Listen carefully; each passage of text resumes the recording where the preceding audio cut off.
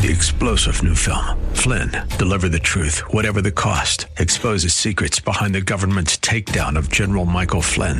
Flynn knew what the intel world had been up to. He ordered the first audit of the use of contractors. This set off alarm bells. He told the truth. He was the most dangerous person for Donald Trump to hire. They had to get rid of Flynn.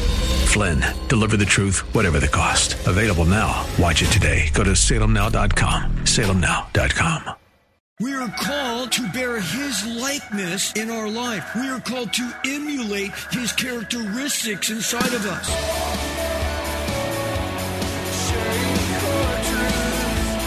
Welcome to Core Truth Radio, a radio ministry of Core Church, Los Angeles, with pastor and Bible teacher Steve Wilburn. Pastor Steve will be teaching the Word of God with truth right from the Bible. For more information, go to corechurchla.org. That's corechurchla.org. For today's Core Truth, we'll be in Ephesians chapter 5 in a message titled, Get Up and Go. Let's jump right in. Get up and go. Well, that's something that I think we all do every day, do we not? I mean, we get up out of bed and we go. But to get up in the morning means to arouse from your sleep, right? It's to stir yourself. It's to get yourself ready. And then, of course, to go means to change from doing nothing to doing something. So really, both of these words are very similar, the get up and the go. They both are action words, and they both encourage us to move. They both require involvement. They both require us to just do something. And one thing for sure, if we're going to have any impact on the world in which we live that's filled now with fear and COVID and all the other things, we can no longer be, as believers, asleep in the light and awake in the dark. Yes, we must all wake up and arise from any spiritual slumber that some of us maybe have fallen into. You know, in the fairy tale about Rip Van Winkle, it was said that he laid down to take a nap and he slept for 20 years. I wonder if that is any different for certain Christians who have chosen to never really live out their faith. I wonder if they too will not wake up after being a believer for 20 years and realize that possibly they wasted and squandered some of their life. How sad if the day we walk into heaven, we only had the same impact that Sleeping Beauty had when she slept for, 100 years. She had no impact. And speaking of sleep, most of us use our phones as an alarm to wake up. At least I do. But remember how we used to have alarm clocks that we used to set. But for those that have everything, maybe this Christmas you could buy them what's called the bacon clock. The bacon clock, it wakes you up to not only the sound, but the smell of cooking bacon. Okay. Yeah, that is kind of cruel and unusual punishment, though, because once you wake up and there's no bacon, I mean, it's kind of like, oh my goodness, I'm smelling the bacon. I just don't have the bacon. Okay. Have you ever been in a place where like you're just somewhere and then all of a sudden you smell bacon? I mean, it's like you might not be thinking about bacon. You might not have anything to do with it, but all of a sudden it's like now you want bacon. But anyway, that's just a whole nother thing. Well, so much for waking up from our physical sleep. But what about our spiritual sleep? What can we do to wake up the inner man or the inner woman inside of us spiritually? Because it's so easy to become spiritually sleepy, especially when stuff is going on around us like it is in our lives here today, especially when we see how busy life itself can be. That's when we can forget our real purpose as believers here this side of heaven. We are all called to be vessels of honor that God has desired us to be. Now, a vessel, that God wants us to use, he wants to use us because we need to be ready to speak of his glories of our relationship with him. Now, if we don't speak of these glories of the relationship with God, then who else would speak of those glories? If his own children aren't speaking of them, who else would do that? Maybe us as believers, sometimes we can forget that Christianity was not just meant to be a spectator sport.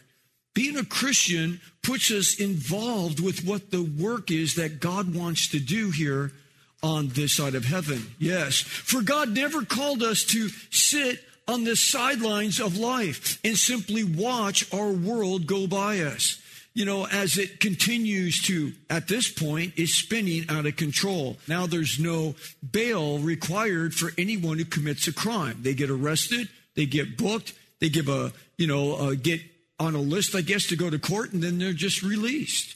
It's like no bail. It's like, do we think that this is going to curb crime? Do we think this is going to lessen people's desire to commit crime by letting them off even easier than what it already is?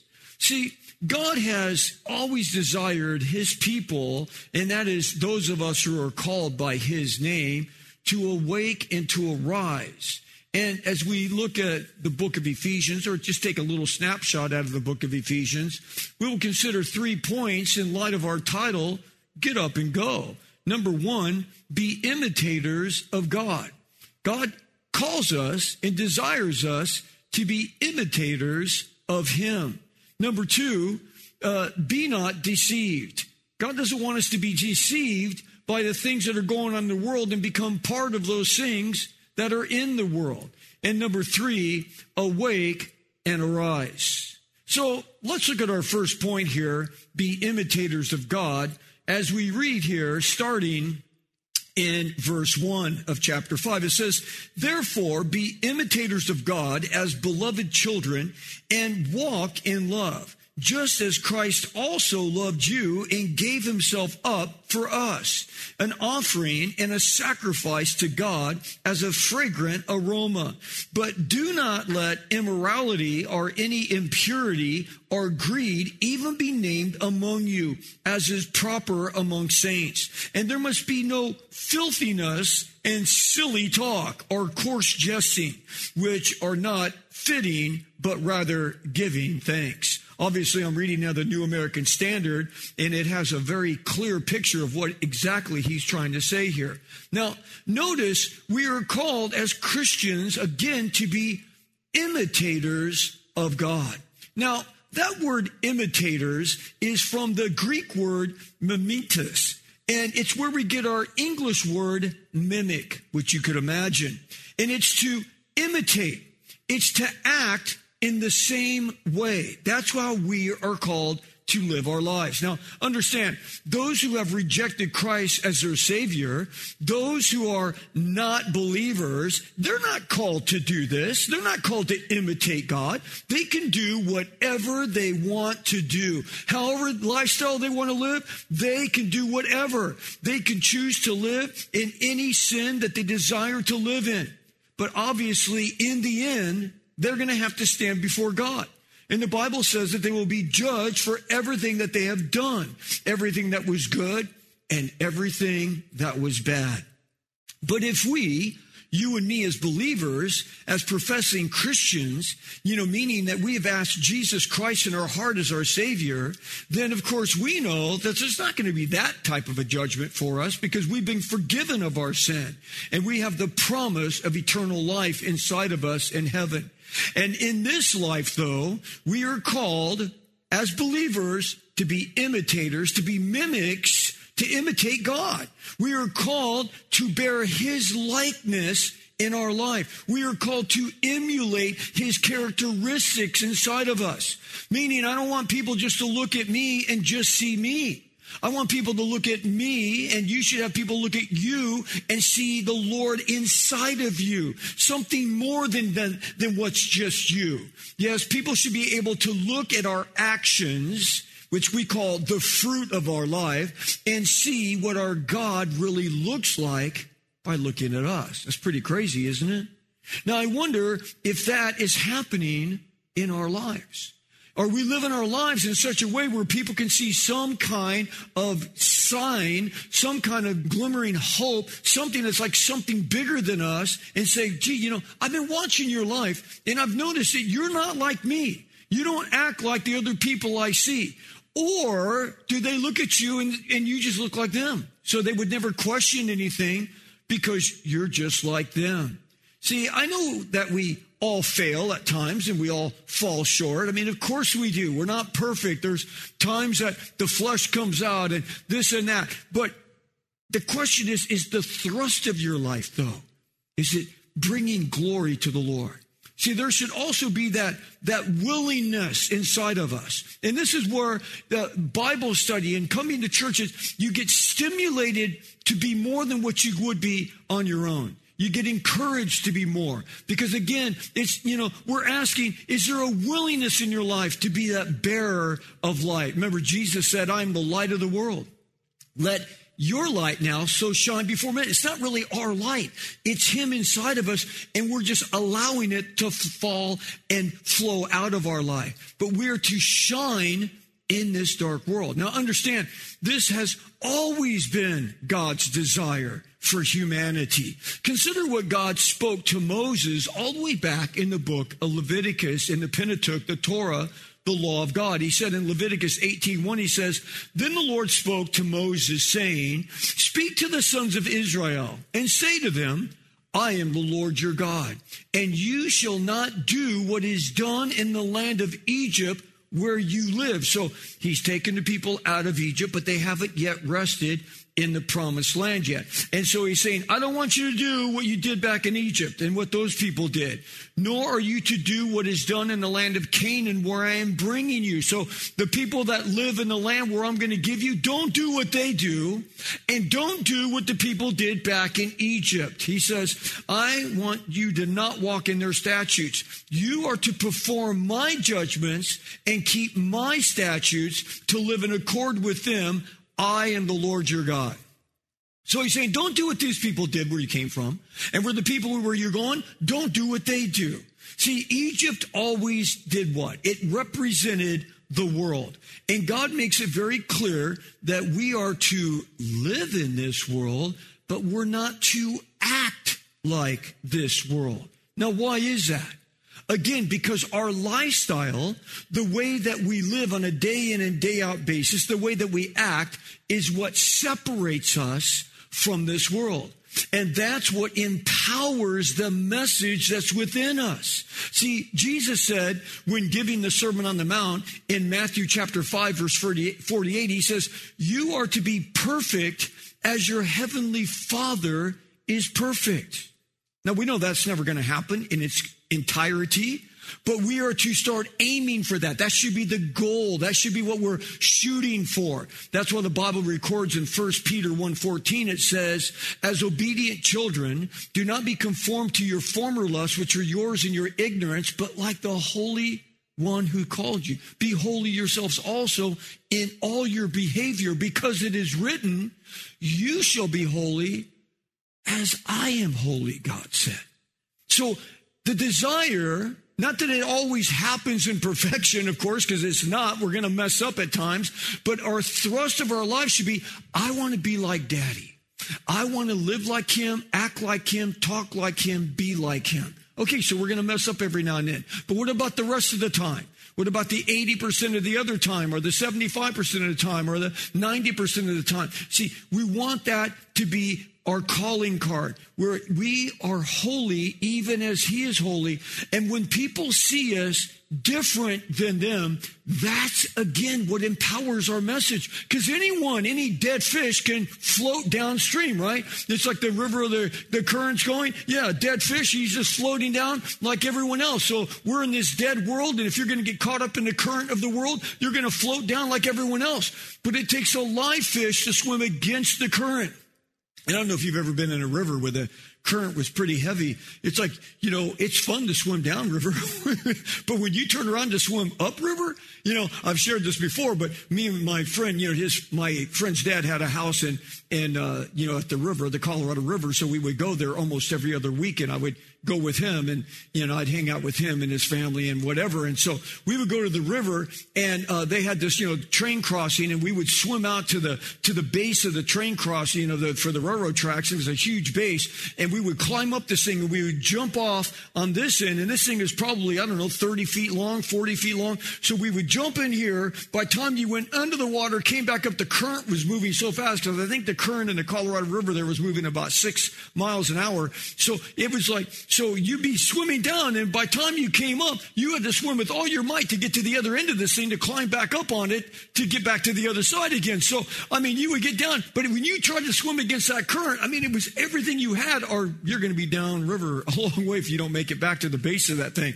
So again, any dead fish can follow the current of the world. But when you're alive in Christ and you're going against the current, you're going against what's politically correct, all of a sudden people see that and they respect that, because everyone else just goes, whatever's politically correct. That's where the whole thing with Twitter and all of these, Facebook, and people get on there, and, it's like you have to say everything that's right, or you'll get smashed by other people. But yet Christians are called to stand for what's right and for what's upright and all of these things. Yes, God created us in his image. That just goes to show you that man is his ultimate creation. When God came to the earth, he didn't come as a unicorn. Those don't exist anyway, but he didn't come as an animal. He came as a man, because we were created in the image of God. So he came as a man, and we have not evolved from animals. We are not some type of a hybrid form of an animal. We, again, were created in the likeness of God himself. Now, some might say, well, how can I be obedient to the point of perfection? Isn't that like crazy here? I'm a sinner, and I live amongst sinners, you might say. I seem to fail more than I succeed from day to day. My life is a constant struggle, you might say. Yet know this, the verse that Peter penned should be a huge encouragement to each and every one of us. Why? Because Peter penned it.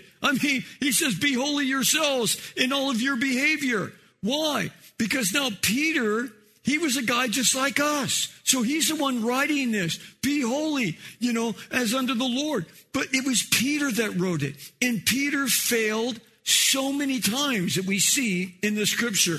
He had many flaws, you could say. Peter was flamboyant. He was definitely on the impetuous side. And he had a unique ability of putting his foot into his mouth. He always seemed to say the wrong thing at the wrong time. I guess you could say he had a case of hoof and mouth disease, okay, because he always put his foot into his mouth. But think about the day that the Holy Spirit of God directly spoke in and through Peter and gave him great insight into who Jesus was. It's like going to Caesarea Philippi. It's just a, really cool place in Jerusalem. So you walk up to Caesarea Philippi, and there's all these carvings on the top and in this whole cliff, and everyone's worshiping and burning incense and all of these things. So you walk up and you think, oh man, look, and they're worshiping all these different gods and everything. And that's where Jesus turns to his disciples and say, well, who do the people say that I am? And they say, well, some say, you're Jeremiah, Elijah. They say you're one of the prophets. He goes, oh, okay. Well, who do you say that I am? So now Jesus is making it personal. Who do you guys, you've been walking with me. You've seen miracles. You've seen all kinds of crazy stuff happen. Who do you say that I am? And it was Peter that steps up and says, you're the Christ. You're the Son of the living God. You're the Messiah. You're the Savior. He just nailed it on the head. And, of course, Jesus says, well, flesh and blood didn't tell you that. That was my Father in heaven gave you that little insight. That's exactly who I am. I am the Messiah. I am the Savior. But then it was right after that Jesus started talking about how he needed to die, and he was going to die and be buried and raised again, from the dead. And he's going to carry the sin of the world upon his body. And then Peter, the same guy who was just getting, patted on the back by Jesus. Hey, good job, Peter. That's exactly who I am. I mean, just moments later saying, get behind me, Satan. Because, Peter was saying, no, that's not good. That's not a good move, Lord. You don't want to go die on the cross. That's kind of bloody. It's messy and all of that. That's not a good thing. Don't do that. And all of a sudden now, Jesus has to rebuke Peter. He's like, no, I have to go to the cross. That's why I came. I came to bear the sin of the world upon my body. And so we can see how fast it can just change inside of ourselves. So, of course, we're all going to mess up. Peter messed up. Yes, even though most of us would have never picked Peter as a disciple, Jesus picked him as the disciple. See, Jesus saw what nobody else could have ever seen in Peter. Because when Jesus first picked Peter, he saw him not as the fisherman there on the boat on the Sea of Galilee, on the beach at Capernaum. He saw Peter as a finished product. And right now, maybe you're not that finished product yet, but yet Jesus is working with you, and he's going to continue to work with you. So it's like Jesus sees us as that finished product, filled with the Holy Spirit, led by the Holy Spirit, and obedient, hopefully, to the Holy Spirit of God. I wonder if we were honest with ourselves here tonight, if we wouldn't also all come up short. Well, of course we would come up short. We all have flaws to keep us from being used by God. But fortunately for you and for me, God sees us just like he saw Peter as the finished product, who will become, with his help, everything that we're called to be. That's what I love so much about Philippians 1:6, where he says, look, I'm confident, I know this very thing, that God, who began a good work in me, he's going to complete that work in me until the day I get home to be with Christ Jesus. Yes, Peter had many up and down experiences in his life. Maybe Peter's life would resemble a roller coaster, high highs and low lows. Yet Peter, guess what? He made it. He made it to the end, and he finished strong. In fact, he finished so strong that church history tells us that when they crucified him, he says, I am not worthy to be crucified like my Lord. So he was crucified upside down, because he loved his Lord so much. And God used him boldly. Yes, in the same way that God used Peter, God can use us.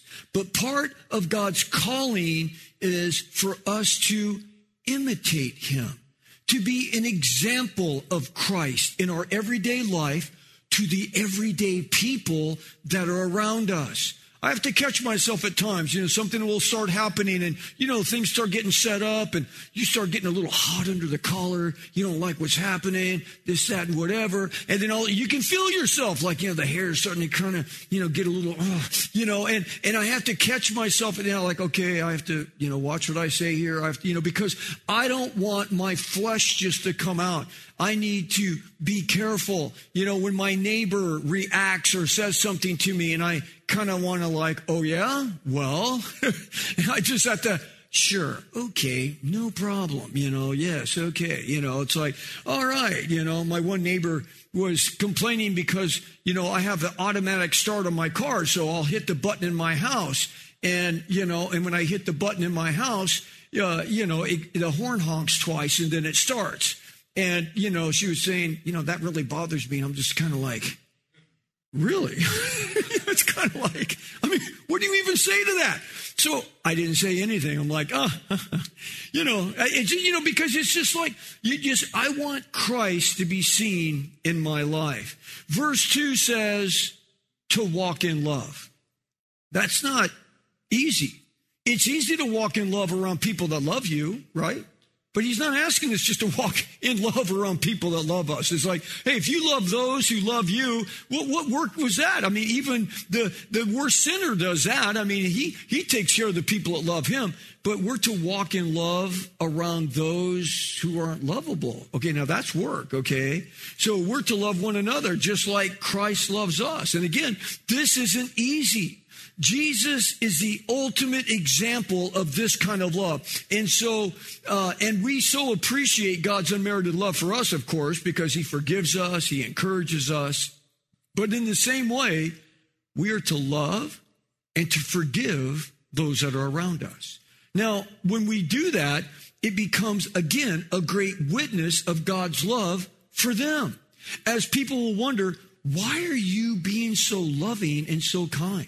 When you forgive someone who obviously doesn't deserve your forgiveness and you forgive them, do you think that's just a pat on your back? No, it shows like they know you're a Christian. You talk about Christ, and when you do Christ-like stuff, it empowers the message.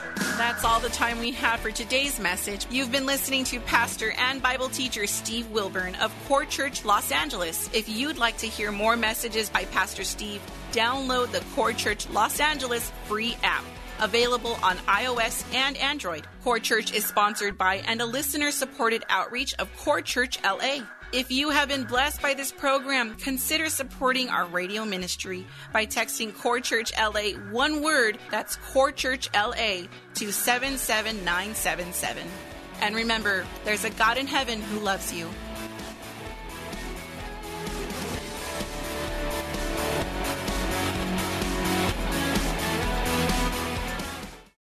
Three-star General Michael J. Flynn, head of the Pentagon Intelligence Agency, knew all the government's dirty secrets. He was one of the most respected generals in the military. Flynn knew what the intel world had been up to. He understood its funding. He ordered the first audit of the use of contractors. This set off alarm bells. The explosive new documentary, Flynn, Deliver the Truth, Whatever the Cost, uncovers the facts behind this scandal. Flynn told the truth. He was the most dangerous person for Donald Trump to hire. I find out the worst enemy that I'm going to face in my life is right here in America. They took my assessment and they wanted me to change it. And I was like, I'm not changing it. They had to get rid of Flynn. With in-depth interviews, archival footage, and never-before-seen personal records of the man behind the headlines. I just felt like I was drowning. Flynn, Deliver the Truth, Whatever the Cost. Available now. Watch it today. Go to salemnow.com. salemnow.com.